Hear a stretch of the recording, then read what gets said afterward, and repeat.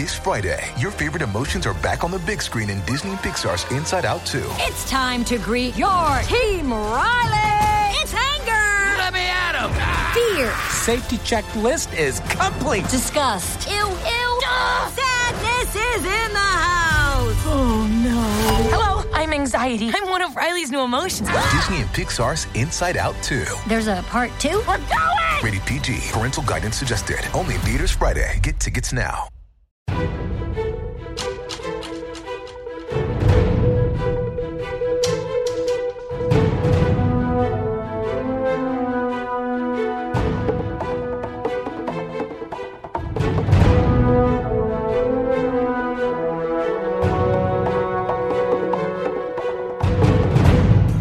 Welcome to Brutal Total Fear, the only podcast that doesn't submit to terror, we make the terror.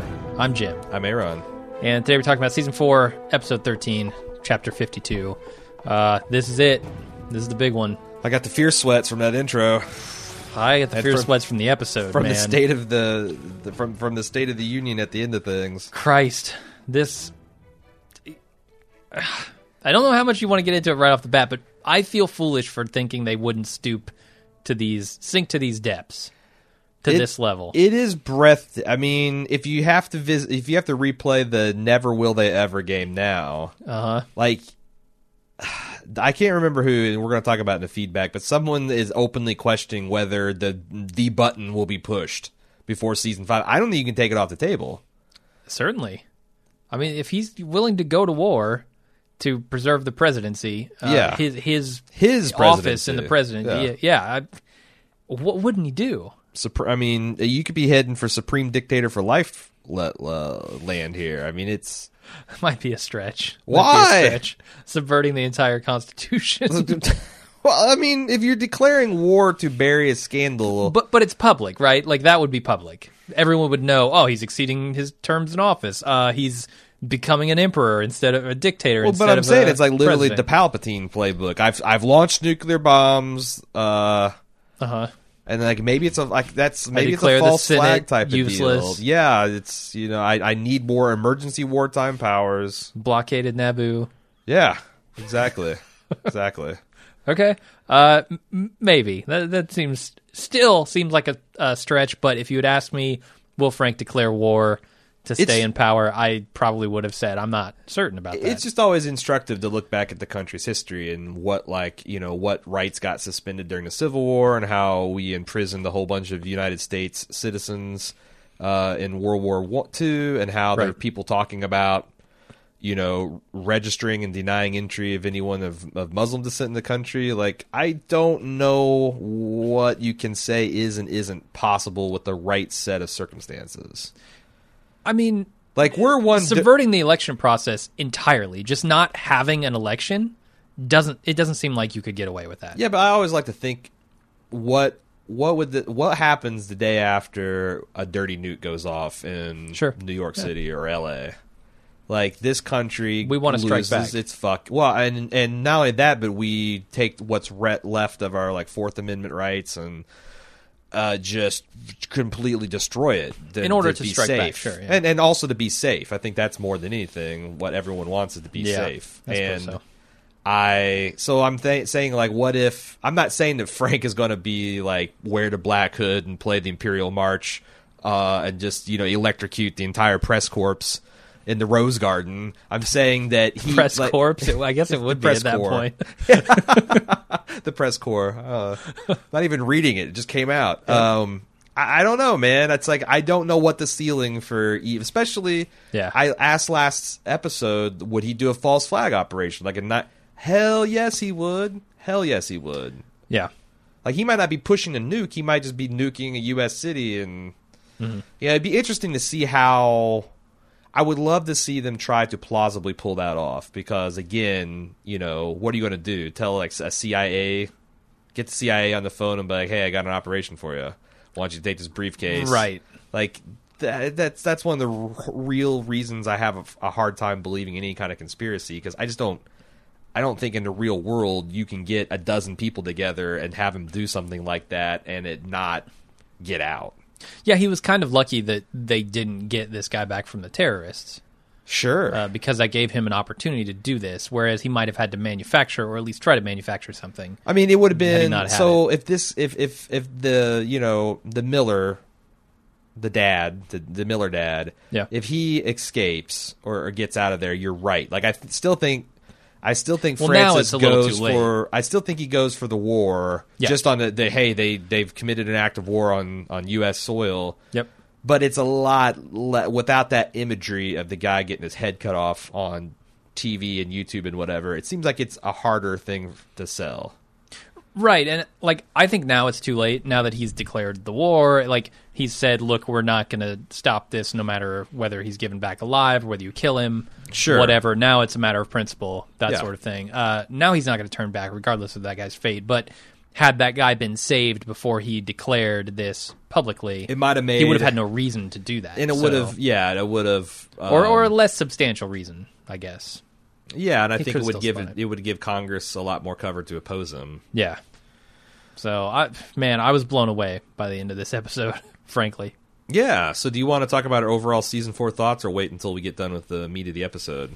Let's do the episode first. So, I was trying to tease out if you saw what was coming with the big reveal of what Claire and Frank's plan was last episode, and it sounded like you No. were like me. You were flat-footed when we get this Amadi situation where they have, they did this all slyly in the last few episodes. They talked about how they captured him, but they don't really mention him again. And now you got this guy Yeah. getting released, and he's face to face with Claire, and you're like, oh God, I know who this is. And now you start to see this plan that they're trying to put in motion, which is essentially Frank playing hardball with the American terrorists. They're saying, if you release the Millers, we'll release Armani. Wait, not Armani. No, it's one of those. Amadi. I can't Amadi tell what they were saying. It is. But yeah, no, it's like Frank's doing this just because he wants a discount on suits. But I like that rapid fire negotiation they went in, where he's like, "You've got 10 seconds. We release no one until you release all three, mother and daughter, all three, father and mother." And he's like, it felt pretty cool. Yeah, I think so. I mean, he was playing hardball, and I Yeah. like to see Frank play some hardball. Yeah, There was a lot of concern about this Conway thing and the lying, and they kind of unleashed that right off the bat here. Yeah. And then that just totally gets subverted by the other news, the other story that's running. I will say that even though I don't think Conway was the match for Frank, it's almost like Frank is kind of half fighting himself at this. He's Right. fighting his old Yeah. scandals coming back. So Conway, and that's a believable way forward, that Yeah. the hero's own machinations start folding in on him. So even though he's against a lesser foe, it's still a fair fight because he's now distracted by all this stuff. And I thought that actually worked surprisingly well. Uh-huh. Also, I felt like, even though I said last episode I thought Conway had gone too far to like the evil side, I like how they played him in this, where he's just overwhelmed. I mean, have you ever had a bad day where you just snap at people and are dick and there's no justification for it? It just kind of happens. Yeah.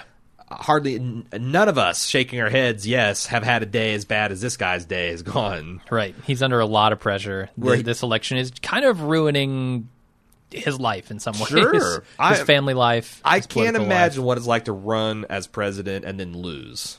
It's kind of like the same way I feel about whenever you see the Super Bowl team, the losers. It's like you've planned all year for this, you came so close, and you lose, and like how All the preparation and that's and work that's been and- your life for sometimes 2 years. You've been working towards this and kissing ass and raising money and betraying your principles and having people Right. with microscopes up your ass all the time. Like it's got to be a mind fuck. And as governor, how much of that blows back on you when you go to run for governor again? Yeah. You know, like I assume he still has his job as governor, but for how much longer? I guess it's. I wish I could have done with him out without. I think this still would have worked and maybe worked better if he wasn't so sleazy behind the scenes. Like if he was still more well-meaning, but just Frank outmaneuvers him and puts him in these traps. I thought that would have been more interesting, but whatever. By the time Conway's like threatening to smack around his wife and kids, Yeah. I'm like, okay, I can see And really, all he did is lose his cool and blow up at him. Yeah, he shouted once at his kids, and he called his wife weak, or insinuated that she was weak. Yeah, I've blown up at my kid because I was too hot and sweaty after packing up a whole bunch of camping gear. Right. You know? Right.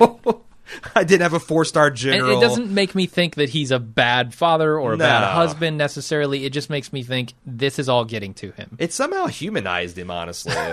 Right. Like, okay, this is like... Because he isn't all just slick smiles and Sure. plotting, you know? Sure. So I've gone kind of back around with him. Let's talk about this Amani guy. He's played by this guy named Farshad Farhad, and he had a bit part in that Ben Affleck movie, not Syriana. What the hell was that movie? I know which one you're talking about. With the U.S. Embassy and shit. It was something. Go fuck yourself. Where he's making a movie. Yeah. He's pretending like he's making a movie. It's the name of the fake movie. God damn it. It's Go Fuck Yourself, because that's the guy says Argo. It is. Argo, fuck yourself. That's right. I knew if I could get you Go Fuck Yourself, That's I your could rally touchstone from there. for everything. I could fight off that hill. He had a bit part in that, and he's been in a few other things, but I thought he was like really cool because my idea of him changed throughout the episode. Like at first I thought, okay, well he's this terrorist guy. Oh, he's the stereotypical like rich Saudi Arabian, well-educated, but's been radicalized kind of guy. But it's like, it's even deeper than that. This guy, he was like a Ba'athist politician. So Ba'ath is the Saddam Hussein ruling party in Iraq. And so he's a Ba'athist functionary, just bureaucrat. He's like, let's say he's a stamper. Let's compare him to Stamper. He may not even be that bad. He might just be Right. like their Department of Agriculture guy. Sure, compare him to Kathy Durant, somebody. I wish whoever. they had gotten more specific about what, was he involved in like the torture rooms, or was he just like literally like their Minister of Transportation or something, or maybe even the Undersecretary. Right. But they make this case that the United States came in, kicked in all of Iraq, and this is all matter of record. Dismissed the military, took out all the political apparatus, regardless of whether it was corrupt or what, and just like did the whole clean house and just essentially turned the power structure upside down. This guy's now odd man out, but as he points out, he's a relative. That's the other thing. He's kind of too young to be who they said he was, but all him and his family have known from that point forward has been bombs and terror and death. Yeah. And it's like, maybe this guy was bad, maybe he wasn't, but after running it for your life for that long a time, it's radicalized him to the point to where Claire makes the fatal mistake of thinking that he is like her and he's just in it he just wants to be back in power, and if they give him that and control of all of Iraq, that he'll be happy. And he's like, there is what Iraq? There is no more Iraq. There's Sunni and Shia and Kurds, and I thought there's a lot of smart points here to the point where it's like, you know what? I don't want power. I want justice, and I want revenge. Okay, he can do that, sure. And it's weird to be on the other side of that conflict and be like, he's got a point. Right. I mean, it's something, the general public doesn't get exposed to a lot. They kind of hear the talking points from the people in power in our country, the people who are making these decisions about the Middle East, and we just don't get another perspective on it. Sure. So. And I'm not saying the thing that complicates that is, terrorism. Well, is yeah, that the answer? But on the other, it's like I go back and forth and I try to be as even-handed as possible. I mean, like we essentially compared to these people are like the aliens from War in the World. Right. We strike unseen from the sky, from the ground. I think technically. What? Technically, we came. The war. Well, I'm war talking of about the world's like aliens. Came oh. out of the ground. Yeah, just saying. Okay, sure. But we flip it up, the power structure upside down, because that's what we do. Right. And we're striking for, and they can't. And if they screw up once with their cell phones or emails, they're dead. I'm not saying that they have to resort to terrorism, but I can see where they're like, well, fuck it, we'll just start cutting people's heads off. And I don't know, because I don't want to excuse that and make moral equivalence. Sure, no, I don't think you should. I mean, there's a lot of behavior on both sides that's represhensible. Right. But I mean, we only see the one side telling us what's right. When America revolted against the British, sure, the British were better equipped and better trained, et cetera, but it was the gap in power wasn't like War of the Worlds style. Is like they had muskets, we had muskets. You know, they might have had more training and use them, but then again, they wore bright red uniforms, etc. It's hard to talk about morality in a situation where a region has been fucked by Western influence for 100 years, and it's kind of an artificial deal. And that there's values and gap. I certainly culture don't gap. know enough about it to talk about it intelligently. So No, but I think it's interesting that this show is kind of touching on those things and not being real it's like, again, I don't feel like they're setting their thumb on any one area. It's kind of like this is the way it is. And having the Underwoods be kind of amoral allows them to stand outside the traditional like good versus evil power structure and to say this is just the picture of what the world is. Yeah, and it's easier to do that, I guess, with multiple perspectives from all these characters. Yeah. You know, you're not necessarily making a statement about something when you create a character that has an idea about something. Well, the other layer of abstraction is that there's this fantasy world that the United States is actually a terror state under the grip of a madman. Right. I mean, absolutely. like it's like that's what he says at the end. The worst things that they say about us in the Middle East in the House of Cards universe are true. Right. That we're cynically using freedom and democracy the way that we accuse them of using a religion of peace, Islam, to hold the world in our thrall. And I think that's like, that's kind of interesting. And the fact that it's just all pretend allows you to kind of think of that without too much judgment. Yeah. I mean, ideas do have power, and the people who are in a position to wield that power will use them to their own ends. That said, I imagine that there's a type of person who would watch the show and just be apocalyptically pissed off and furious about the various depictions of a lot of different things. But then again, I imagine those people stopped watching somewhere in season 1. Probably. So, anyway, what else? There's so much to talk about with the story. That's what I'm saying.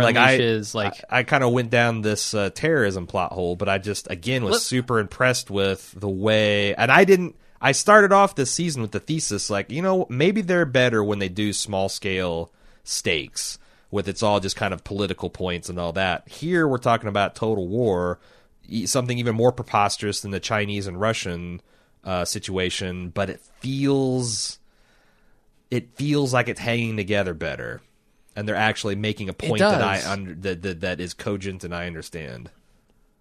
Yeah, no, I'm with you. I don't know how to what to put my finger on there and say this is the reason, but or maybe it's just right. It's like they're going full ass. This isn't half ass. Like the stakes, they're just all in on the stakes of this. Whereas before, it's like, so if we don't get this dam in China, what happens? Walker gets embarrassed, and Frank isn't happy, and if the Russian guy kisses Claire, does that mean it's World War III, or does it's only season 3? I know we got at least one more to do. Like the stakes is this gay guy that's in prison in Russia, and that's horrible, but it's not total brutal war, Right. So I don't know. Maybe it's just a raising of the stakes to preposterous levels is given to show the freedom to shine. But man, I thought it was really good.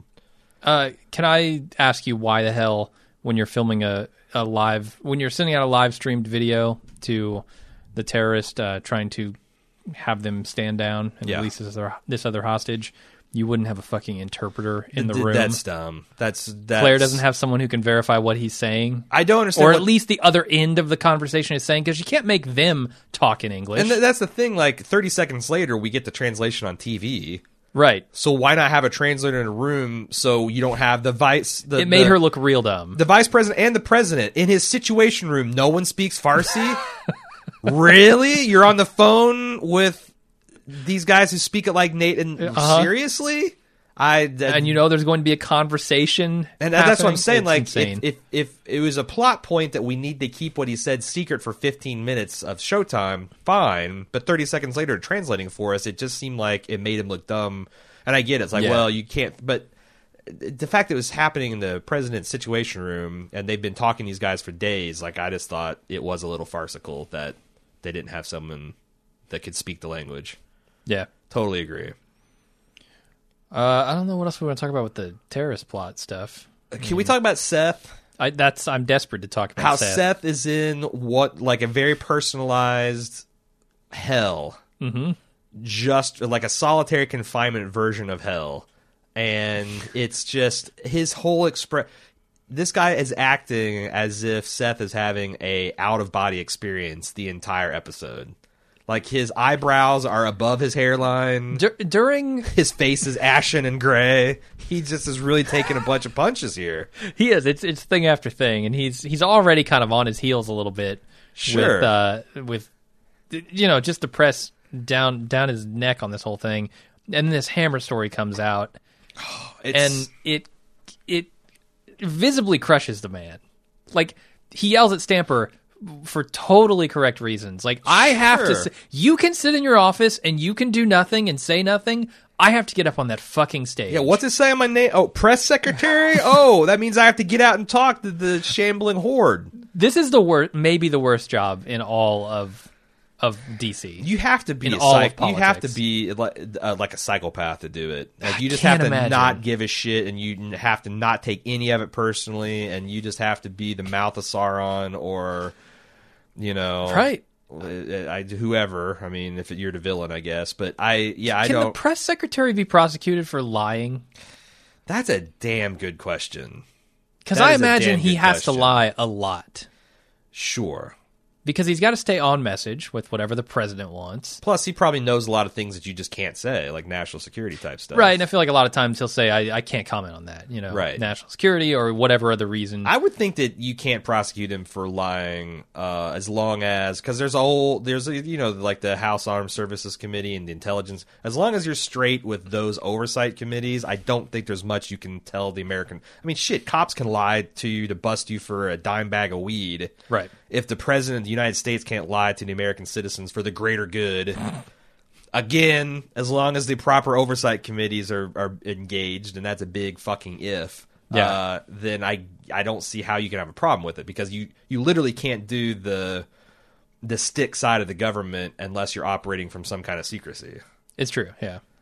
But, man, Seth, this episode, And he went from the guy who's like, what are you going to do, shove a glass down my throat last episode, to just deer in the headlights, full-time shitting pants. It's really entertaining. Wasn't during second Bush's term, wasn't there a press secretary who quit? I'm talking about Ari Fleischer, he did resign to spend more time with his wife and family, but there was there's also a lot of controversy about, do you remember the Valerie Plame scandal about the Bush administration outing a CIA agent, blowing their cover for potentially political reasons, and who leaked it, and was it Cheney or was it this Richard Armitage guy? And I don't know the full story on that, but I just remember around the time there were a lot of hard questions coming at this guy. Sure. And then he resigned, and I was like, ooh, that doesn't look good. Sure. Yeah, I don't know, but I remember that too. But I expect at some point Seth might just go out the window or at least quit. Sure. Yeah. If I were him, I would be considering it. Indeed. Actually, I probably would have already done it. Seth has a pair on him. Sure. Yeah. Although I think they've fallen off on this episode. What did you think about this thing between the data douche Aiden and the NSA, CIA, FBI?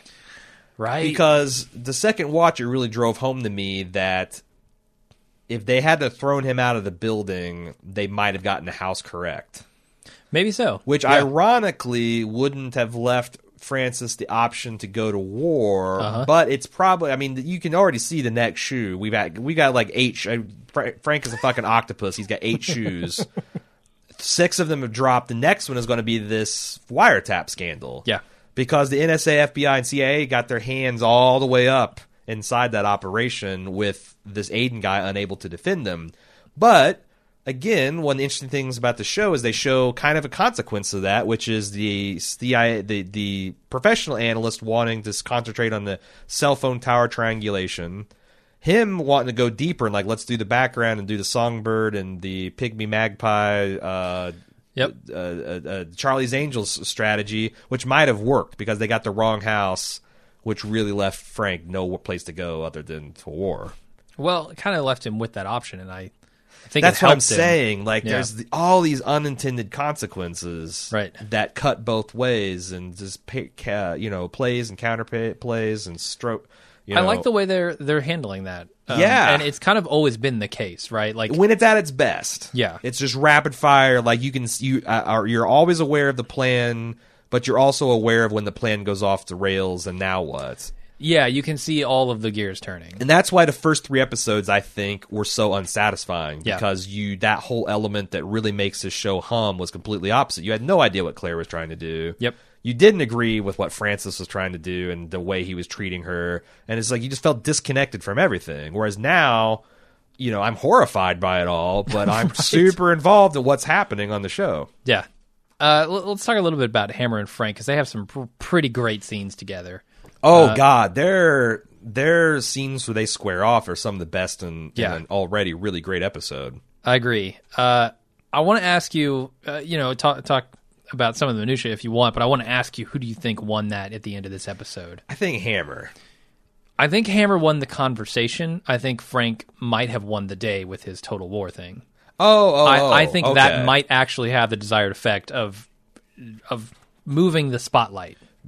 Yeah, but it's going to be so because here's the other thing I saw. I saw Hammer saying every passing moment has me starting to question my certainty of you not being a murderer.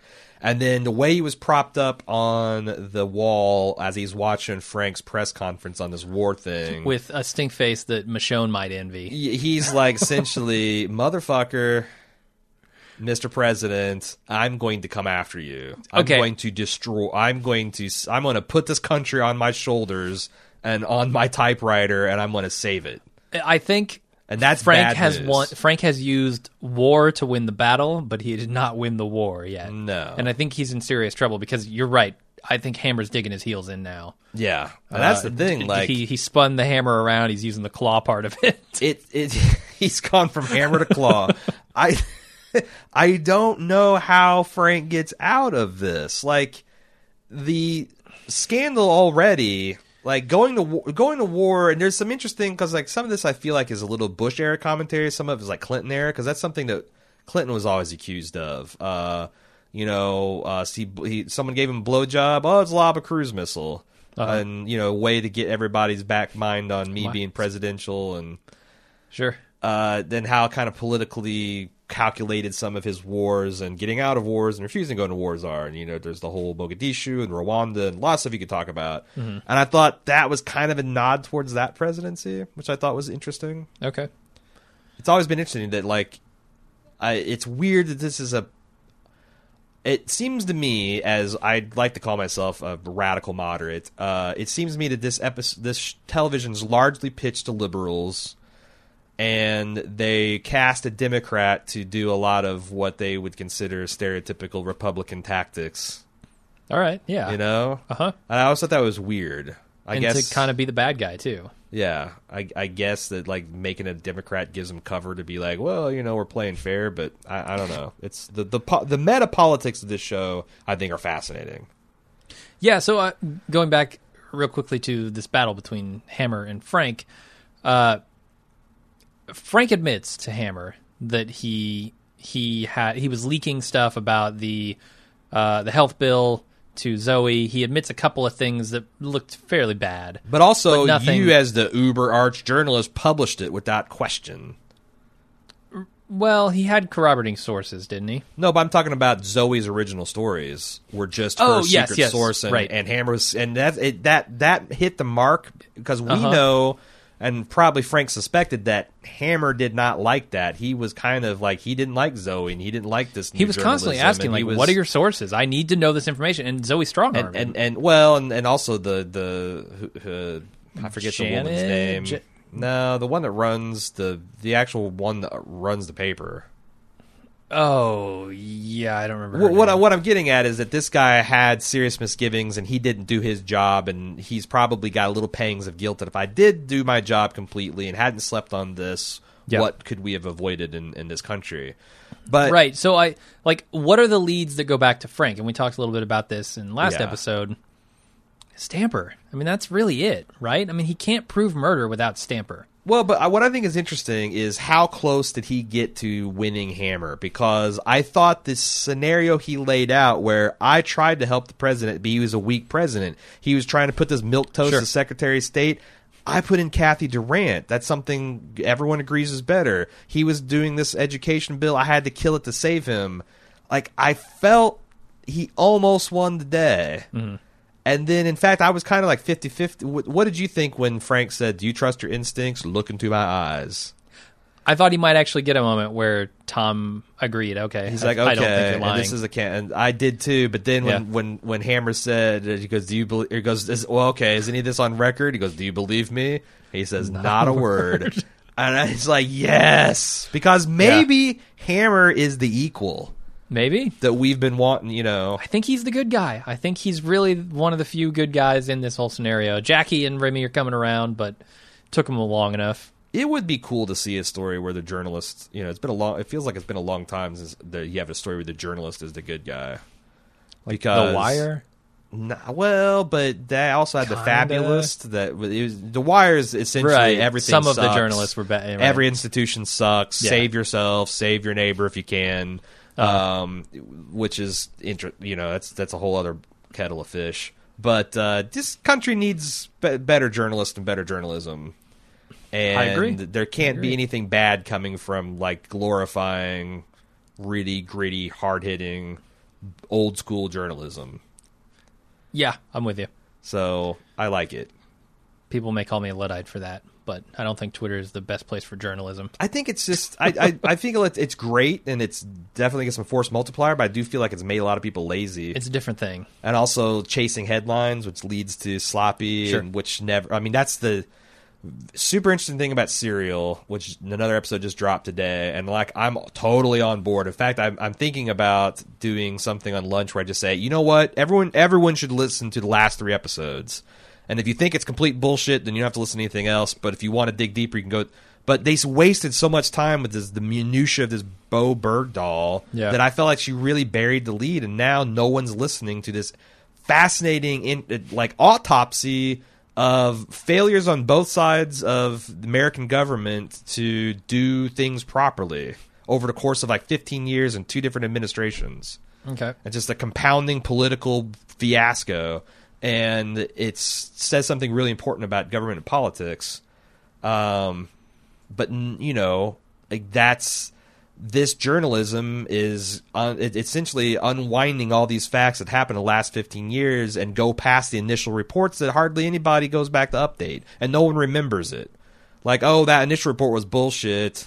We now know the truth, but everyone still just remembers the sensational bullshit because that's the stuff that gets 24-hour coverage. Yeah. The retraction and the actual truth gets buried, on page 7. By an avalanche of other shit. Yeah, it gets buried under the next thing that we're reporting live off of Twitter and whatnot. Right. But I don't know. I do have to say about this story, it is a godsend for Conway. I mean, sure. I don't know if this war thing is actually going to work out in season 5, but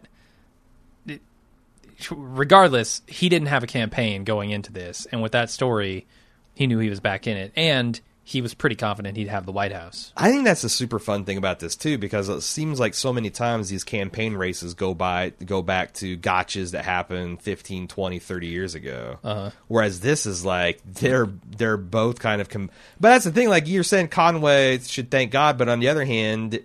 The story came out that he lied about strong-arming the Senate Intelligence Committee. That's what I mean. Like, as much as the war might steal focus from Frank's story, Frank's story is still focused from his. But what I'm saying is, like, America, it seems like this fictional version of America is definitely, it's a douchebag turd sandwich situation. Right. Can we just throw them all out? They're all liars. They're all crooks. Can we just toss them all out and start over? Can we go back and have another primary? Yeah. Because this is bullshit. I don't like either. They're both liars. Like, it's rare... Usually have a honeymoon period where it's like, okay, the new guy, he's got like 100 days before you realize, oh, he's a bastard. He's like not all the doing others. anything he promised on the campaign trail. Like this, you're just getting it. You're not even to the general election yet. Yeah, it's pretty nuts. Pretty nuts. But if he ever had a chance at all, I feel like that story helped him, and I'm curious to see if the war can take enough away from Frank's scandal to give Frank another shot. Mm-hmm. Yeah. I also thought it was really entertaining to see Claire and Frank doing all these, God, what we have done differently. My mind's racing. Could we have done things differently? Could we have kept some people closer? And I'm like, who? Like, maybe pick 2 or 3 people, and we're like, all right, these are key people got to rely on. We're never going to lie to them, and we're never going to betray them. There's not a single, not even each other. Yeah. And people are like, well, Doug, no, fuck no, Doug. They largely. Yeah. I think it's hard to argue that Frank didn't kind of throw him under the bus most of last season. Meacham, he passed Frank's bullshit lie detector. He had been thrown under the bus. There's nobody right. that they wouldn't and couldn't lie to on this show, even each other, and that's why they're getting destroyed. But it's also why it's so effective when Tom sees through it all. Sure. Because Frank is so good at lying, and he can make people who even know what he's up to realize his shit, believe him. That's why I thought that scene with Hammer. That scene with him and Hammer is so good because Frank was doing his best work. He's talking about, I had facts now. You want to see facts? There's my liver, and you got this facts from Lucas, but Hammer he is a man because he and I get this is all scripted television. Obviously, yeah. But in universe, this guy stands toe-to-toe with a really menacing president of the United States, giving him all he can give, Yeah. It's amazing. Just both performances are great. I love both of these characters. Right. I mean, what they are. Yeah, I don't know. I feel like if a random cop just stopped me on the street and started hassling me, I'd start sweating bullets and sweat all my pits out. And I'm a white dude that doesn't go around with guns or drugs or anything. It's just the fact that you got the president screaming at you. Whew. And that's the other thing too. I don't know that I've ever seen him yell. When he throws the papers, the report at Seth and yells at him. Yes. Screams. I've heard him fill his lungs and really speak loudly to someone, but use his dad voice. Fucking yelled. He was screaming at Seth here, and it was surprising. Yeah, because I can't recall seeing it before. And also, I feel it's weird. What do you think of that, Frank? How did this happen? Do you really need to be explained to you? It's fairly self-evident how this happened. Yeah, all your chickens are coming home to roost, man. Yeah. You can only lie to people for so long. Yeah. I mean, you eventually tell so many lies that your lies are contradictory, and then you've got serious problems. Yeah, you can lie to some of the people some at a time, but right. you've forgotten that in the last 4 years or so. I don't know. I thought it was really cool, and I thought also the way they made it seem like Hammer might be swallowing this. Because his reactions were when Frank was kind of admitting to some of this stuff, and his kind of realizations, it was played oh man, this is scoring major blows against Hammer. Yeah. I'm like, well, I guess they're going to put the snooze button on this, and it'll come back around with all the murder stuff next. No, Hammer's on the case. So we didn't really talk about it with Aiden, I don't think. He's got this algorithm that he doesn't want people to get a hold of because the spoon. It's a spoon. Sure. Spin up his ass a few times. Let's be real. if they can get some records that might indicate what he's been doing with the spoon. Oh yeah. No one's gonna like this. Least of all him, because I think his ass is on the line, right? Because he stirred Frank's coffee after it was in his ass. But that has not come to fruition yet. I feel like there's more to go. That's the 7th shoe. Yeah. The 8th shoe is the murders. Stamper and the murders. Yeah. Yeah. And there might be a 9th shoe, which is the nuclear dirty bomb. And we didn't really talk about Stamper and the liver lady. Well, yeah, that's the kind of little bit. I mean, I'm not. I don't think I feel like I'm near done discussing it. But yeah, let's talk about the liver lady. This is Stamper's 3rd shoe. He's got Rachel. He's got his alcoholism, which is barely kept in check. That's shoe number 1. Mm-hmm. Rachel, shoe number 2. Liver lady finding out that he killed Liver Man. Yep, that's shoe number 3. And again, he's got this super inappropriate. I guess he's going to move in with this woman. Was that the implication here? She said, "I don't know where you're going to go, and I don't know when you're going to come back. But when you do, you're going to stay here." Oh my god, this is the worst. Not from a storytelling perspective. I'm fine with it.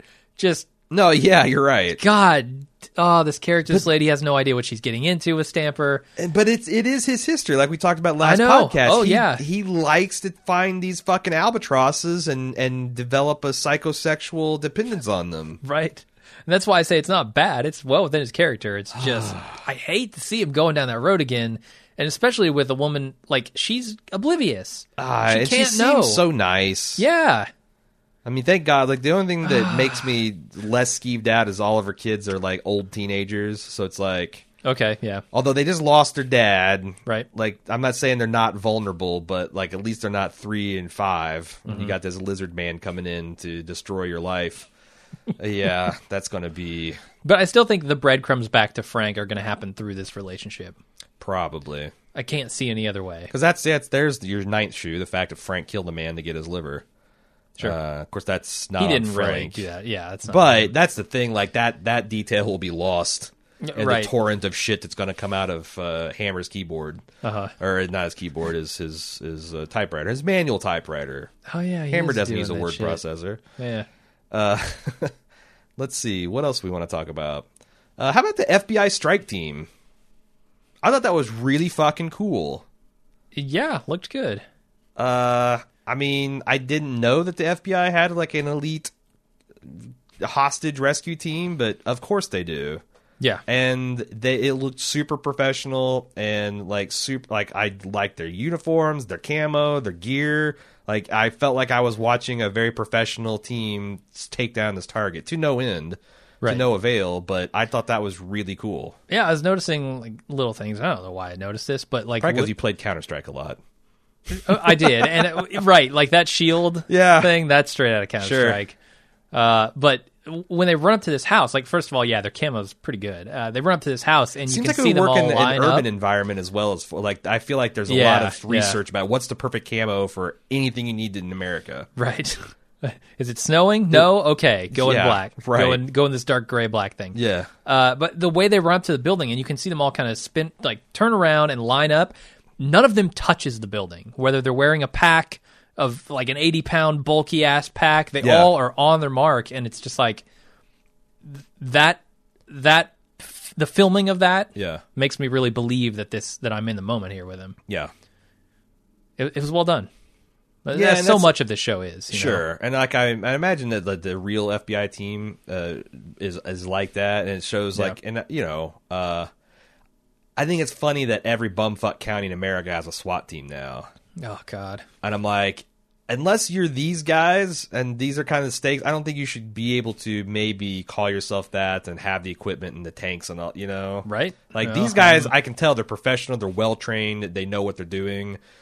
The dudes that just, I don't know what the qualifications for be the bumfuck county SWAT team, but I bet it's willing to wear mall ninja shit and shoot military grade rifles and say fuck yeah while you're doing it. Essentially, I mean, I'm not going to go that far. I just think I just think every town in America doesn't need a fucking SWAT team. That's the other side of it. I think we need a centralized sort of thing where a regional regional thing. Yeah, big cities, New York, Indianapolis, fucking Cincinnati might need a SWAT team, right? But you don't need to bust them out every time bumfuck county you drive down to bust a pot dealer. Sure, exactly, or to serve a warrant or whatever you're using them for now.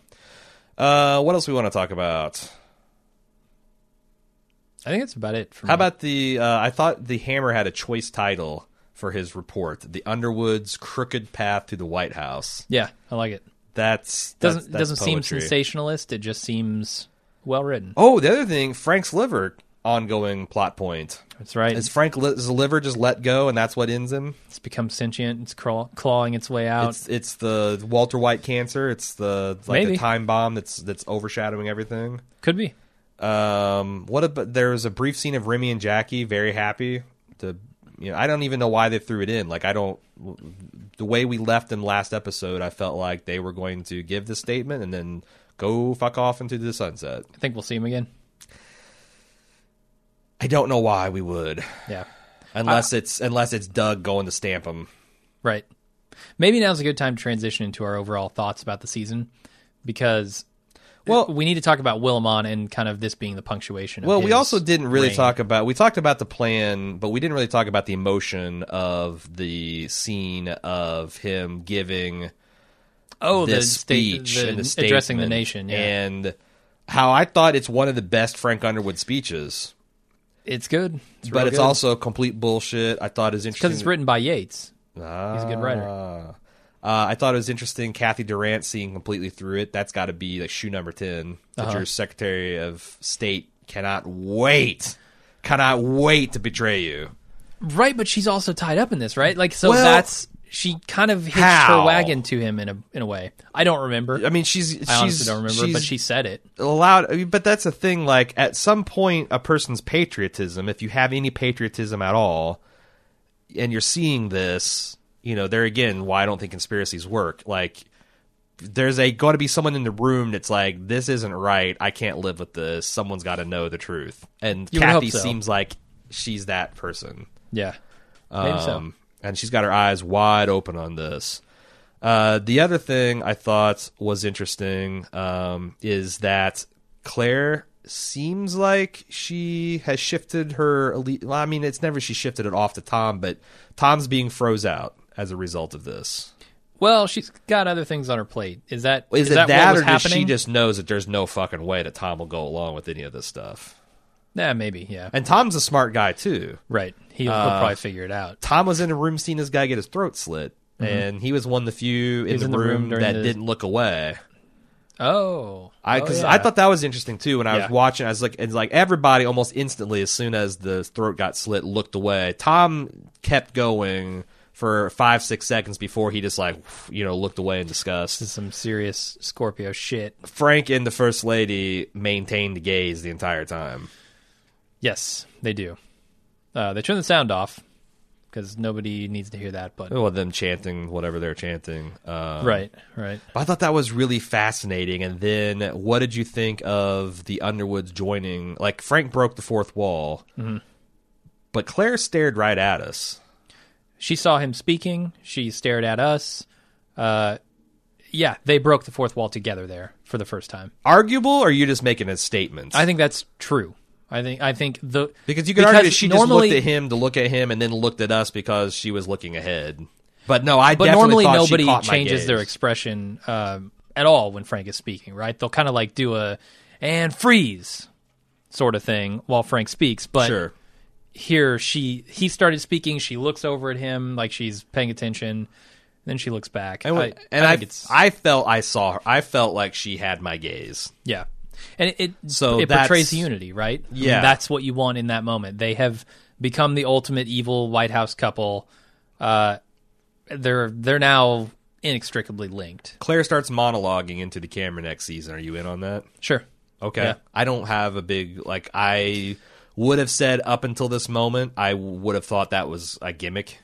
But now I'm kind of on board with them doing the gaze. Okay. The Underwood gaze, the Yeah. Care Bear stare. Trying to think if there's anything else we want to talk about. What did you say you wanted? You talk about our overall thoughts on season 4? Yeah, and like what we think might be in store for season 5, because it's interesting. We're left in a pretty serious location here with the departure of Willimon, Beau Willimon, the show creator. Sure. And he didn't. So Didn't really tie things off neatly with a bow either. no, but I feel like he may have put kind of a stamp on who Frank is, who the Underwoods actually together are, and what kind of relationship they're going to have. Yeah, that's a good point. Because I don't know that you can go back from this, right? Sure. It's kind of all or nothing here, and that's what he wants to say about Frank and about Claire. Also, with Remy and Jackie kind of getting their final moment together, I think that is actually their final moment, and that's how he intended. Just, we're going to go out like this. Yeah.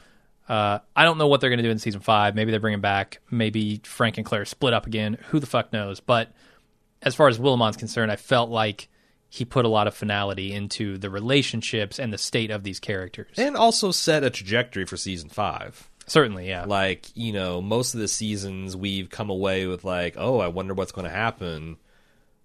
With like, oh, well, I wonder how these scandals are going to blow up in his face. But here it's like we know exactly what's going to happen. Yeah. There's going to be this Frank trying to push this war to drown out all the scandal around him. And you don't necessarily know if it's going to work. You have other questions, but Sure. You're right. There is a course set, and I feel like it's pretty firmly set. Yeah.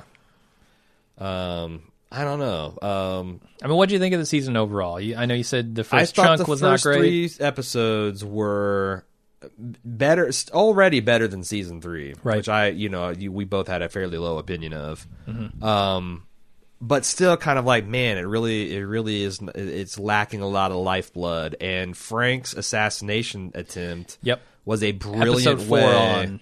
to just set this thing on cruise, and it did. It just barreled down the highway. I was very satisfied. I found it hard to not want to, just keep binging ahead. If it wasn't for this podcast, I probably would have finished it in one weekend. Right.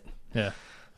Whereas season 3, I think I would have been like, maybe wait till tomorrow, and then maybe get busy playing video games and wait the next day. Maybe I'll just binge it before season 4 comes out. Sure. Right. I largely feel the same way. I think episode 4 on was just balls to the wall. It was great. I felt like it's back to being really ripped out of the headlines, and they, a lot of that's luck.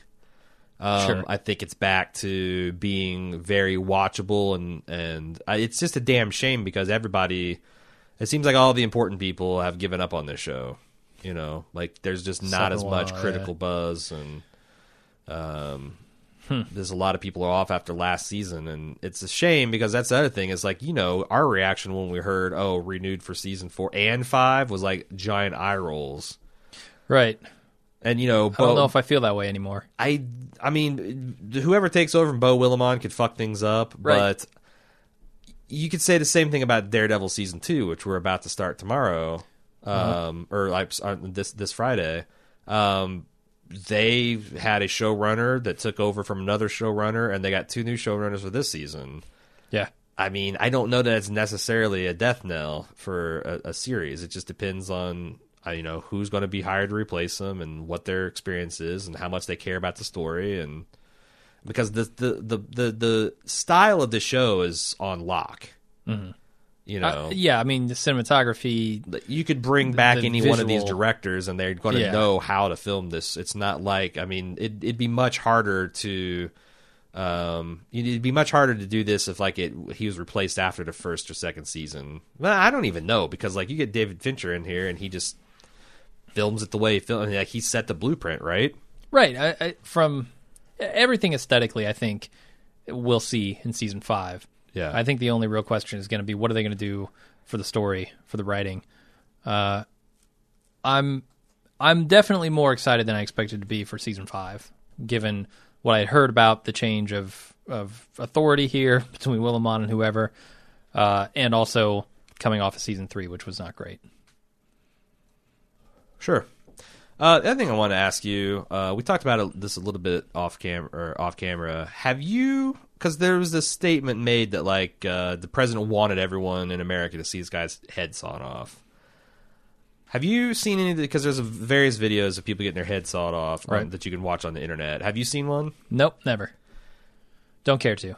I've seen one, and it was pretty much this logic. Like, if you're going to have a strong opinion on foreign policy or whatever, you, not that it should sensationalize or emotional, but I feel like it's, you can't pontificate or that's always going to be a weakness if you said, well, I haven't actually seen as bad as it get, or I haven't stared at the face of the enemy or anything like that. And I've seen I've seen gun camera footage of people getting blown away by airstrikes and whatnot. Mm-hmm. I don't recommend it. I don't think that's a fair argument, but whatever. No, I don't. I can imagine a lot, because that's the thing. It didn't change my opinion one way or another, and I just right. It's just a very unpleasant visual that got stuck in my head now.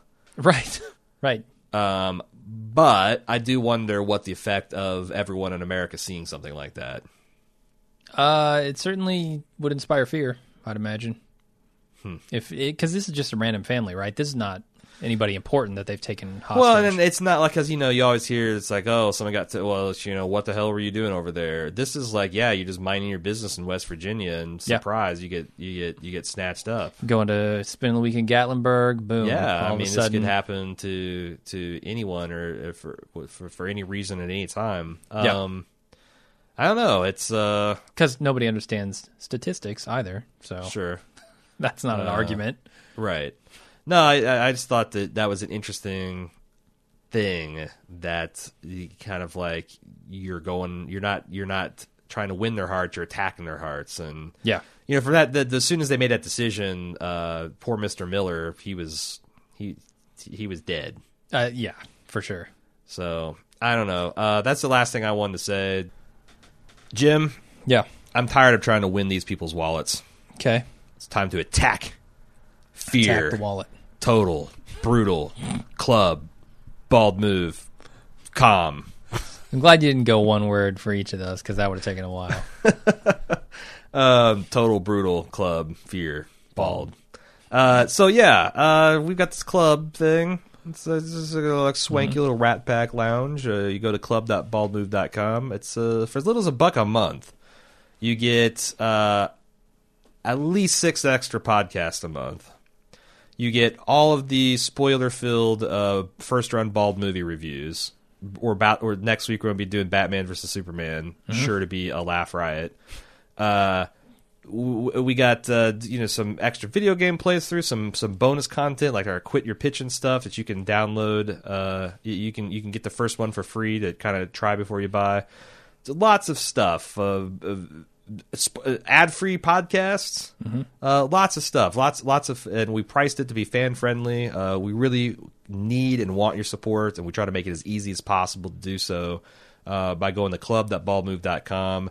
If you like these extra podcasts, like it's without a doubt in my mind, we wouldn't be doing House of Cards right now if it wasn't for the existence of the club and people supporting it.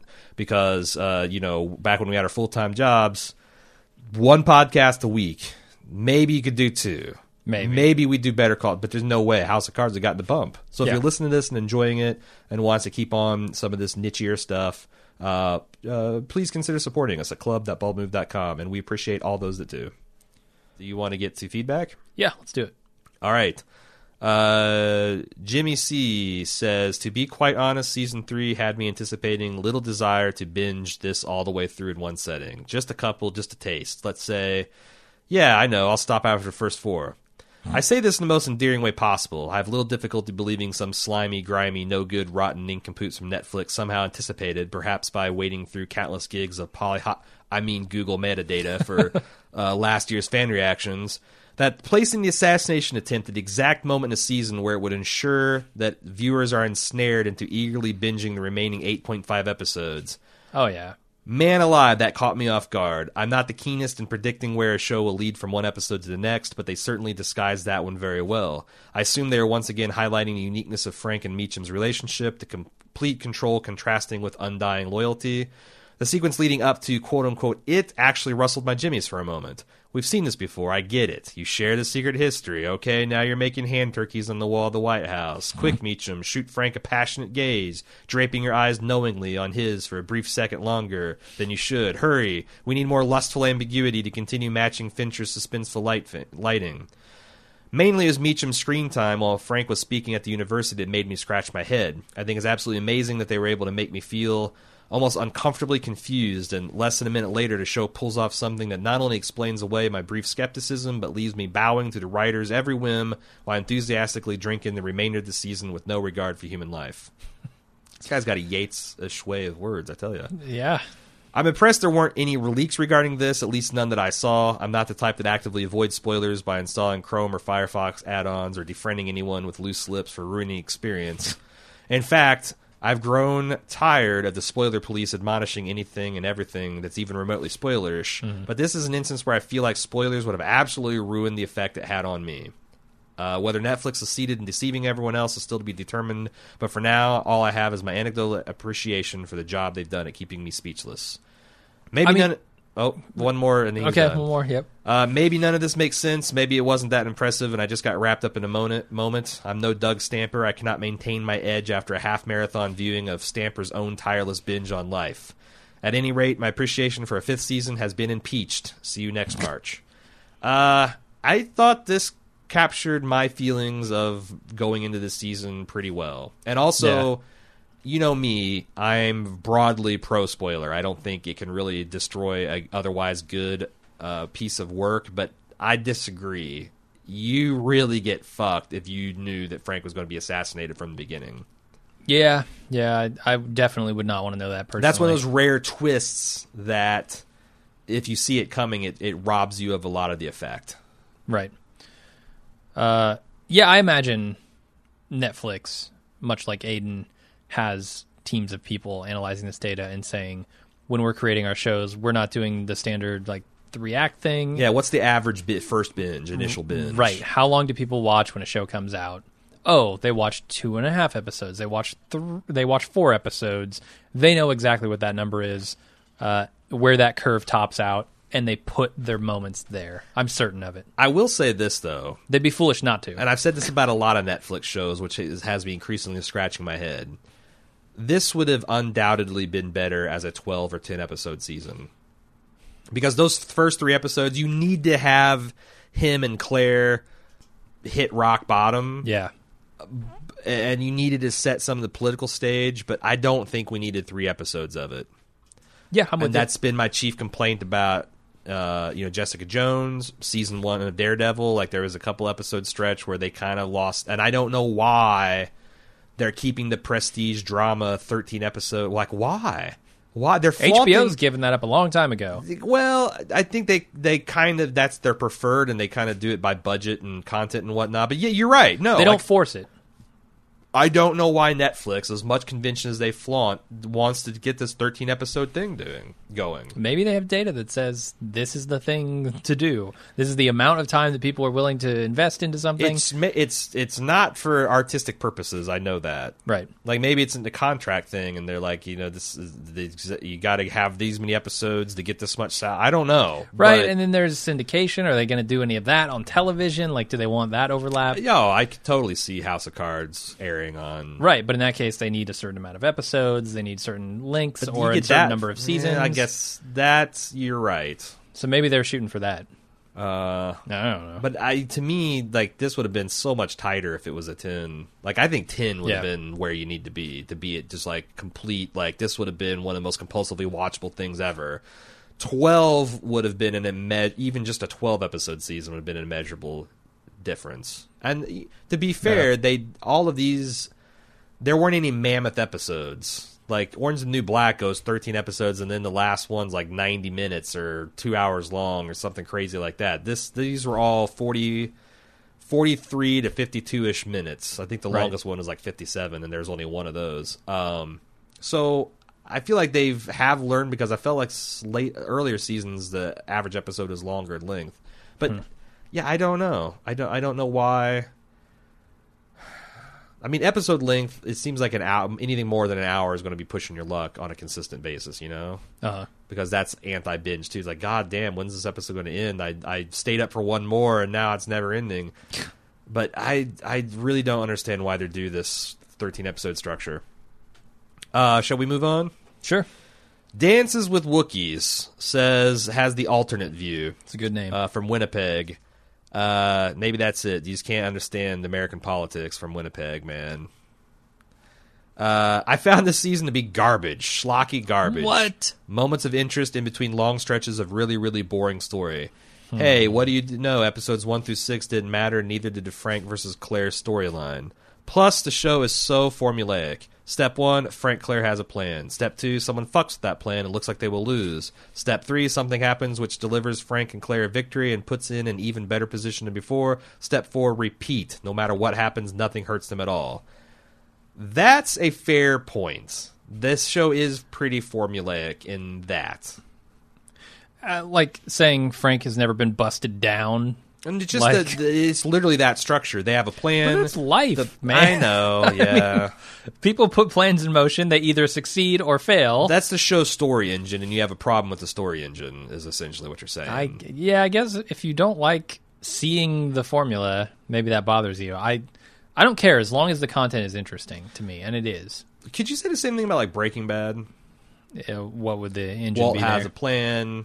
Someone fucks with the plan. Walt emerges triumphant. But I mean, there's no conflict. There's no drama without conflict, and conflict in a lot of instances takes the form of obstacles in your path. I mean, that's what conflict is. well, I guess the thing about Breaking Bad is that like Walt usually manufactured all of his chances, whereas Frank is more of an opportunist. So it feels like it's luck, but I mean, I feel like that's a lot of politics. Is you capitalize on your opponent's mistakes more than you actually do good. Mm-hmm. You know, it's you pounce on others when they fuck up rather than you just are a paragon of how whatever badass politician you are, which is depressing, but I think accurate. I guess I just don't mind a formulaic story engine as long as the content is interesting and compelling. Dances of Wookiees continues. Nothing ever changes. The show is boring. Just make Frank Emperor of America already. Really, I would love to end this show. At the end of the show, for it to be 30 years later, and Frank is serving his 12th term in office for some reason that the people in this crazy fictional universe will accept. This is a dumb show pretending to be a sophisticated, smart one. That's another criticism that I see people lay at this show a lot. Mm-hmm. And last year I would have agreed, and maybe this year I still agree, except for it's a lot more interesting and watchable. Whatever, man. I'm not going to change your opinion on it. So I like the show. You don't like the show. We'll agree to disagree. Okay. I don't know what else to say on that, frankly. I feel like the dumb show pretending to be a sophisticated, smart one, that's kind of right on, because this show does do, like, I'm thinking even in our glory years, you had the IOUDE, you know, like that. But that was a stuff. man making a mistake. That wasn't the show making a mistake. I don't know. Yes, it has its moments of dumbness. I think all shows get a little stupid and go off the rails a bit, unless you're talking about like the best shows the cream of the ever crop, made. Yeah. But it also has its moments of glory, and I think that more than balances out the parts that I don't like so far. Okay. Liz G said, I expected a finale that wrapped up the storyline. Frank would either be in or out of office. I watched The Good Wife, and the creators and writers, who are a husband and wife team, are leaving the show. They always knew that they wanted to do 7 seasons if they could. Originally, CBS was going to continue the show with other writers to take over. I was very happy when CBS decided to end the show instead. The creators have told their story and are ending it as they choose. It was a great run while it lasted and resulted in only a handful of dud episodes over 7 seasons of TV. Knowing that Willimon's leaving House of Cards, I expected a conclusion to his storytelling this season. Not getting it makes me think Netflix is stretching out House of Cards without the creator. I did read that Willimon has quote-unquote other projects that he will be working on. And while I enjoyed Season 4 and will watch House of Cards next season, I hope the end is in sight. The show is close to being on too long. Frank needs to suffer for all the bad he has done. Frank and Claire need to be brought down and humbled. Yeah, here's the thing. I never got that moment where I could be blissfully ignorant of a Season 5 without Willimon, because I saw the news about that hand in hand. Yeah, I wonder... So, like, I didn't have that moment where I could be like, maybe he'll wrap it up this season. Yeah. Just never happened. Which hurt the assassination plotline. But net, I wonder if it's a positive, because how much do you think we get our bitch on, even though I think it wouldn't have changed our relative enjoyment of the season? But do you think we'd have gotten our bitch on if we were expecting this to be the final season, just like last season, and we get to the end, and this breaking the fourth wall seems a lot more gratuitous and bullshitty than, since we already knew the 5th season was coming, it's like, well, of course they're doing this way. Yeah, they don't need to end it. Whereas we might have been expecting an ending. And then like, God, how are they going to wrap this up? Oh, this is going to be a crazy episode, which it was, but not as crazy. Expectations are the things that kill you, man. It's true. It's true. So I'm glad that, even though I complained when the assassination storyline was happening, because there's no real tension there. You knew not only did it get renewed, but that Kevin Spacey got renewed as well. Mm-hmm. All in all, I'm kind of glad, because it let me relax and just enjoy the story for what it was rather than what I was expecting it to be. Sure. Liz continues to ponder, do you think that Frank thought that Doug was going to an AA meeting when he's going off to meet with the lizard lady? Or the liver lady. Oh. He's the lizard man, she's the lizard liver lady. Yeah, I think Doug might be past his AA days. Well, so what do you think he's... So if the president knew that he's had this relationship with the liver lady, there's no fucking way he'd approve of it. Of course not. And I always thought that was... This is something that Liz brought to my forefront that I actually had not really thought about, which is I thought it was kind of out of character for Doug to beg off seeing someone getting their throat slit and their head cut off. He wants to be with a liver. Now, that's something we also didn't talk about. So he obviously wants to be with a liver lady, but has he seen, is his stomach full of blood and death? Is his stomach full of blood and death? Has he had his fill? That's a good question. What have I seen of Stamper? Stamper's he's got people fighting back against him, pushing back. He's being pushed away from Frank a bit. While you're pondering that, the other thing I wanted to Maybe. throw out there is it's my understanding of the Alcoholics Anonymous branch of that of dealing with alcoholism that you never really graduate from meetings. You might not go as many times, but you're going to go at least like a once a month type of thing. Right, because according to them, you're never not an alcoholic. Well, not only that, but it's someone that's clean and sober, it's your responsibility to be a mentor and to sponsor other people and to be this, it's like if you just bail as soon as you're healthy, then what the fuck? You're not paying back, and that's part of the process. So I don't think it's true that Stamper, that Frank would be cool with him just not going to AA meetings. So you think he's using that as an excuse to go off and see Liver Lady? I'm saying that I like Liz G's suggestion of same. Okay. I'm not saying I would think that, but I'm giving a nodding approval of her suggestion here. She also says about to be clear, I think Stamper would get his hands dirty. He just hasn't had much reason to lately. I don't think he's had his fill. I think he would still do it. Really? Yeah. I mean, obviously he's still willing to cover someo's mouth with a cup. Right. But I don't know where his that was more like his job was on the line. Yeah. Like Seth is disregarding the things Stamper's telling him. Yeah, I don't know how far he goes to protect Frank now. I think he's still in. I think he's still loyal. Yeah, I mean, like if you say that Rachel is his Anakin to Darth Vader moment, Darth Vader still threw Palpatine off the down the reactor core. Sure, I'm not saying they couldn't get there, but right now I think he's still loyal. Frank asked him to kill the liver lady. I need her liver, Doug. He just takes that whole family's livers, all of them, every single one down the line. Have this entire family frozen. I might need the livers. He doesn't even have that guy's liver. He's got a different liver. What? This guy just died for no reason. Oh yeah, you're right. You're right. So that's I fucked up the whole plot. Extra brutal.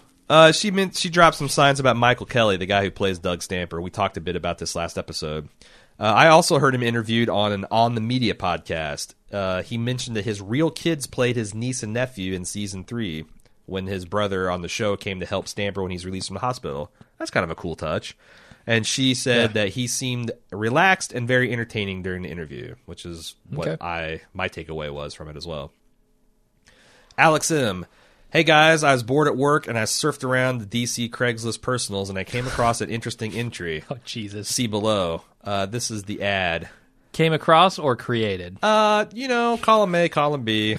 Is he got the facts wrong, but the story right? I'll let you decide. Can we link this one in the show notes? Nope. Can you describe it? Cut and paste. It's Dom poly couple seeking third. My high pressure job takes a lot out of me and my wife has been left unfulfilled as of late. Arrangements will mostly be for her, but I reserve the right for the occasional threechum. We enjoy quiet morning coffee, current events, casual handheld gaming, artistic literary types preferred, experience dealing with liver patients a huge plus. Must be okay with occasional womb withering, sob fucking, and murder. Email prez@whitehouse.gov for meeting.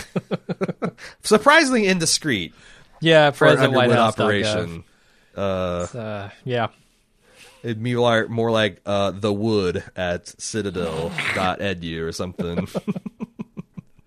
That's pretty good. I like that. Lumberman. Okay, Under Lumber. That'd be a pretty cool Under Lumber. I bet that's his Call of Duty screen name. Under Lumber. F under lumber. April, May, and June, all three. That'd be a cool name. It's like all months and it's plausible first, middle, and last name. I finished binging this Saturday, but I haven't been able to get this question out of my mind. Did I understand correctly that the Underwoods were planning on causing terrorism that happened at the end of this episode to delay the election and buy themselves more time in order to win at a later date? No. They're just trying to turn public opinion in the Here's 3 weeks that thing. they have. She said we need to create time. You're right. What if he says, I need what? to postpone the election to fight a war? Come on. This is the thing I don't buy. Like, so I forget the name, who it was that hates this season, hates the show, thinks it's stupid. Says, Dances with Wookiees. Dance with Wookiee says, go ahead and make Frank emperor. I think you can make yourself emperor behind the scenes, and you can force the American people into a lot of things. I think once you subvert elections, like just not having an election. That's the line between democracy and despotism, right? Absolutely. It's way too obvious and public of a thing for people to ever stand for not having an election at all. That's my only problem with this plot is, like, this scandal is so huge, I think that the war doesn't bury it. It just makes people say, you're trying to bury this by going to war. Maybe, yeah. But on the other hand, you're like, how... Like, Especially as it spins out and gets bigger. I don't, but they cut a dude's head off on television. Like, Yeah. we know that the president didn't engineer that, and I don't think a lot of people would be crucified for suggesting he did. Okay. So now I'm back to, like, who knows? I mean, how this fighting will play wars out. is not an excuse to not have an election. Sure. Like, did we have elections during World War II? I'm honestly asking. I think we did. I don't yeah, know. like that last. I mean, We had an election during the most recent wars. We've had several of them. Yeah. Like, that's not an excuse to not. That's not an excuse to just completely subvert the political machine that is the U.S. elections. You can't do that. Agreed. I want to say There's no way they'll do that. There's no way they'll go there. Didn't Lincoln postpone the elections during this like that's a good the Civil question. War? I don't know. Although that makes more sense in a civil war, Right, because it's the country fighting itself. Yeah, like, do we let the southern states have seceded? Do we let them vote? Right. And who's really going to win this vote if we have it anyway? Yeah, we're in the middle. Yeah, we're at the middle Civil War, and then the Southern guy wins. Uh-huh. Fuck. I don't know about. I do know that Lincoln did a lot of pretty shady shit during wartime to win. Maybe it happened to save the Union. Uh-huh. I don't know if that was one of them. I don't know if the election's ever been delayed for this kind of reason in America. You are right, though. Claire does say, let's create time, and I don't know if she literally means that or figuratively. I don't know. That's a real good question. Yeah. Freddie Denton says, we are getting closer and closer to Frank just pushing the nuclear button. Come on, Netflix. Don't hold back on me. We need to see Fallout before all this is said and done. I kind of agree. If he starts building a Vault 101, I'm going to be like, nope. The thing is, here's the thing about this. Game over. I've always struggled with this question. Why does Frank want to be president? Because if you're saying it's to acquire power, to what end? Like, if you want to be president, it's either to get power for its own sake, but, I mean... He wants a legacy, and I don't know that anything he's done yet has secured that legacy. What has the Frank Underwood president stood for? They've tried to do a lot of things, but they education reform, no. Gun control, no. America Works, America that Works, no. Like, what is he passionate about? What does he think is wrong with America that he's wanting to fix, or is this just power for power's sake? In which case, there's a lot easier ways to get power without being the goddamn president. I mean, like I said, what he wants is legacy, and I don't know that you need to necessarily see anything wrong that you want to change. But you do need to make a change, and I don't feel like and you got to be left remembered his stamp. as not a kleptocracy either. Like, you can't just That's not the legacy he wants as a murderous warmongering. You don't want that legacy. No. At least I don't think he wants it. He wants something that he will be proud of. Yeah, I mean, if this and that America will remember him as a visionary for, and like all these things. It seems like that Frank Underwood is going, like, the fictional Frank Underwood would be, without a doubt, the worst president in U.S. history. Oof, I would think so, yeah. Because not only has he done terrible things, but he hasn't done them for any end. The means can't justify the end because there is no end. Yeah. So, I don't know. I mean, we've had a lot of do-nothing presidents and terrible presidents and great presidents. I feel like that he would be at the bottom of the heap.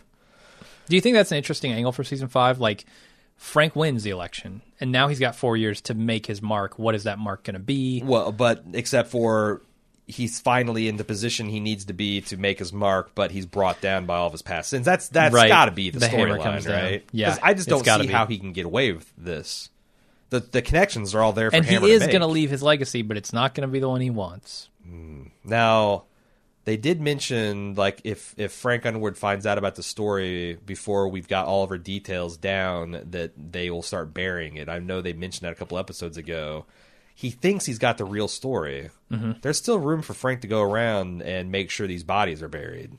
So the second stage of that, I guess that might be some of the drama. The second stage of this investigation might not separate and blow up in the upper atmosphere. I don't know. Maybe. But I don't know, man. My faith is in Hammer. Yeah. Jared says, I want to pose a crackpot theory. You guys have talked about all the paper tiger adversaries of the Underwoods, but in the final season, I think that Francis and Claire will get elected to the office as president and vice president. The closing scene will be them sitting in a White House drinking whiskey. Oh, that's too bougie for them. It'd be at least scotch. Smoke a cigarette. And some cigar, yeah. Frank will drop to the floor with Claire standing over him. She poisoned his drink so that she could become president and will make it look like an accident with his liver. The ultimate Francis adversary, another Underwood. I like my crackpot theory better. She would just replace his medicine with sweet tarts or something. And You would, wouldn't you? yes, it's my theory. Right. I advance it for the sake of its own advancement. I don't have any end. It just, I want my legacy to be that I correctly called the liver pill scandal. As I recall, Frank is not drinking right now, yeah? Surely not. Right. I think he specifically turns down a beer with Conway, and I don't know whether he just doesn't want to drink with Conway or whether he's not drinking at all, but I can't imagine he's if drinking. You got a liver transplant, he's not insane. And all this medication, yeah, it's be stupid. I've never seen him really overindulge in alcohol, period. His one vice seems to be... well, there was that night with his old college buddy. Yes. He overindulged for sure. Yes. But I'm saying, his vices seem to be smoking and accumulation of power for its own end. That's it. Yeah. Playing video. That's enough, I Even think. the video games have gone by the wayside. Yeah, and that wasn't a vice. He did that in his spare time. He had fun. Helped him relax. How wild would it be if we found out an American president plays online multiplayer games and he's actually really good at it, but no one, for security reasons, no one can ever know his user gamer tag. That'd be awesome. It'd be, because I've heard one of the things about Obama is he's a surprisingly good basketball player. Huh, okay. And he plays pickup games at the White House and whatnot. Bush was a surprisingly good athlete. All right. I think most of these guys are athletes in college too. So it's that's next generation. You might have a guy who's an MLG level player, and that's what he does to blow off steam. And he's like StarCraft 3 or whatever. He's running around as POTUS #1. Who am I kidding? On It'll be Xbox League of Legends 2 or Dota 3. Nobody's playing StarCraft anymore. Sure. Well, StarCraft 5 will come out by then. Anyway, Underwood from Philadelphia. I think he's named after the show's namesake. One thing I would have changed is to have Claire also say something during Frank's last talking directly to the camera moment. She does look at him, so it seems like she knows what's happening, but it would have been cool to see Claire join in on that too. As I was watching in real time, I was kind of like, is she going to say something? Is she going to say something? I feel like the way they did it was perfect. She looked at us, but she didn't say anything yet. What do you think? Yeah, I already kind of gave my opinion on this. I do think that she was actually joining him in that fourth wall breakage, and I didn't need a line from her. Jeff wonders is there any moment in the series where Claire is around Frank while he is breaking the fourth wall. I think it would be cool to think that she had been aware of us the whole time, just letting Frank do his thing and speak to us, and just now decided to make it a point that she knew we were there the whole time. That's a cool interpretation. I don't know that it's support. I'm not going to go back and look at all the episodes to see if she ever seemed aware of it. But I wonder if there's a supercut of Frank breaking the fourth wall, because that might tell you. That could be. But regardless, I think it's a cool interpretation, even if there is no direct text to support it. Flukes from Calgary says, guys, the new Threecham is clearly called the Triumvirate. Triumvirate. Yeah, like the triumvirate from the Julius Caesar times. Yeah, I don't get it. Triumvirate. Sorry, I know Okay. nothing about that time period. I thought you did the hardcore history Fall of the Republic. I did, but I don't remember that part. All right. I remember a lot of political backstabbing. Someone zoned but, out in the only good episode he had in that series. Man, it's a 16-hour marathon. What do you expect? Drew from our own Is that in the last one? Because I might not even have gotten to the last one. and that's the only. In my opinion, that's the only one that was worth listening to. Like Right. I honestly, it's Right. like I know I think I petered out on that series. I know he consistently has he said he has a problem with not knowing where to begin these stories. And when you're in, and also like I felt like he was hyper aware of people like, oh, he says this is the fall of the Republic, but he completely ignored the 100 years to let. And he's like, fuck you, I'm gonna give you all the history of the end of the Republic. But honestly, you know, I felt like he could have done well to concentrate on the stuff with Julius Caesar and his compatriots, Mark Antony and Cleopatra, all the really famous shit. Ricky Martin. Sure. Yeah. Drew from our old hometown of Indianapolis said, damn, what an ending. Awesome season. Can't wait to see Wartime Frank and Claire. As an aside, want to say that to Jim and Aaron that the 3-episode podcast was perfect for the Netflix format. I liked watching the 3-episode chunks instead of just binging like I do for other Netflix shows. Are you thinking of doing the 3-episode podcast or Orange is the New Black or other Netflix shows? This guy mentioned anything about having listened to our previous seasons of House of Cards? Because I'm wondering if he has like Well, I know that the single episode versus 3-episode perspective and is choosing 3 over 1. I think so, because Drew's been around for a while. Okay. Isn't Drew... Didn't we meet him at one of the Walker Stalker cons? Man, we meet so many people at those things. But I know can't there's remember. one guy I know from Indianapolis, and I've always thought on the Oh forums that yeah, was we this went guy. to I don't know if it's the bar Drew. with him. I don't know if it's Drew or not. Well, I know he was from Indianapolis. Sure. For sure. There's lots of people from Indianapolis. Not Anyway, that I've met in person. regardless, I think he's been around at least since last year. Okay. And so I'm just going to... And I also... There's other people that mentioned as an aside, too. I just want to read one as representative. It seems like this was at least... And I know there's always going to be people that want the full episode-by-episode coverage. And I will say that I think what gets lost is some of the jokes. Like, if we had done this the whole time, I don't know that we ever come up with the Meacham. I don't think we ever make fun of the It's not of Kevin it's not the Spacey's Meacham. The It's Freecham. not the Meacham. That's just his name, man. Man, it's so famous now. It's just the Meacham. I know we wouldn't have made fun of like Frank's terrible baseball throw. There'd have been a lot of things that we wouldn't have had as much fun with, but it does feel like the pacing. This is almost how this show needs to be paced. Yeah, I wonder. I wonder what a 4-episode chunk looks like. I don't know. Because I do get the feeling that maybe Netflix was going for that. Because my modification to Orange and the New Black last year is I did 2 a week, which ended about 6 or 7 weeks. But if you know, from an interest and traffic standpoint, it does seem like there's a huge fall off at the 3, even at the 3-week time. Yeah. So banging this out in 2 weeks and doing it in big chunks feels like it's kind of lined up with people's viewing habits. I thought it was as a comfortable a pace that as we could have maintained through the busy stretch that we're in. I don't know. I'm thinking about doing it for. I mean, obviously we're doing episode by episode for Daredevil starting today, but I'm really strongly thinking about doing that for Orange as a New Cast. It'd be a lot less wrangling of people for you too, like a lot less logistical overhead. Well, not only Trying to get 4 episodes as opposed to and 2 13. a week, 2 a week. Where this is, you know, I still probably do 2 a week, but it would be. The other thing is, I feel like it's a lot easier to just consolidate stuff. It saves time because when you're doing episode by episode, you're like, oh, I wonder if this, I wonder if that, I wonder if this. Whereas now you're only really wondering in big kind of arc things because a lot of the episode to episode stuff just washes out. Yeah. So, you know, obviously our podcasts weren't 3 hours long. Last year we were doing hour and a half episodes per, so there's time savings there too. Yep. Anyway, we reserve the right to do whatever the hell we want anytime we want. The audience can advise and consent. But I was happy with the way this went, and I was glad that I didn't see any real strong grumblings about, you know, we think this sucks. Yeah. Because it was kind of the mother of necessity, but I thought it was a pretty good invention. That's all we got. If you want to give feedback, I would strongly recommend going to forums.baldmove.com because it's going to be another year before we get around to the email feedback. Right. But yeah, I think I was on the fence about whether we would do a 5th season. I can't imagine not doing a 5th season now. Right. Finish out the series, and this one was good enough Sure. to justify it. I'm all in on season 5. I am reserving the right to tell them to go fuck themselves if there's a season 6. Okay. That's fair. With no Kevin Spacey or Robin Wright. Like this isn't a death. This isn't a death pact. Yeah. This isn't a till death do us part moment. But yeah, I'm definitely in on season 5. But until then, I'm your host Aaron. I'm Jim. See ya.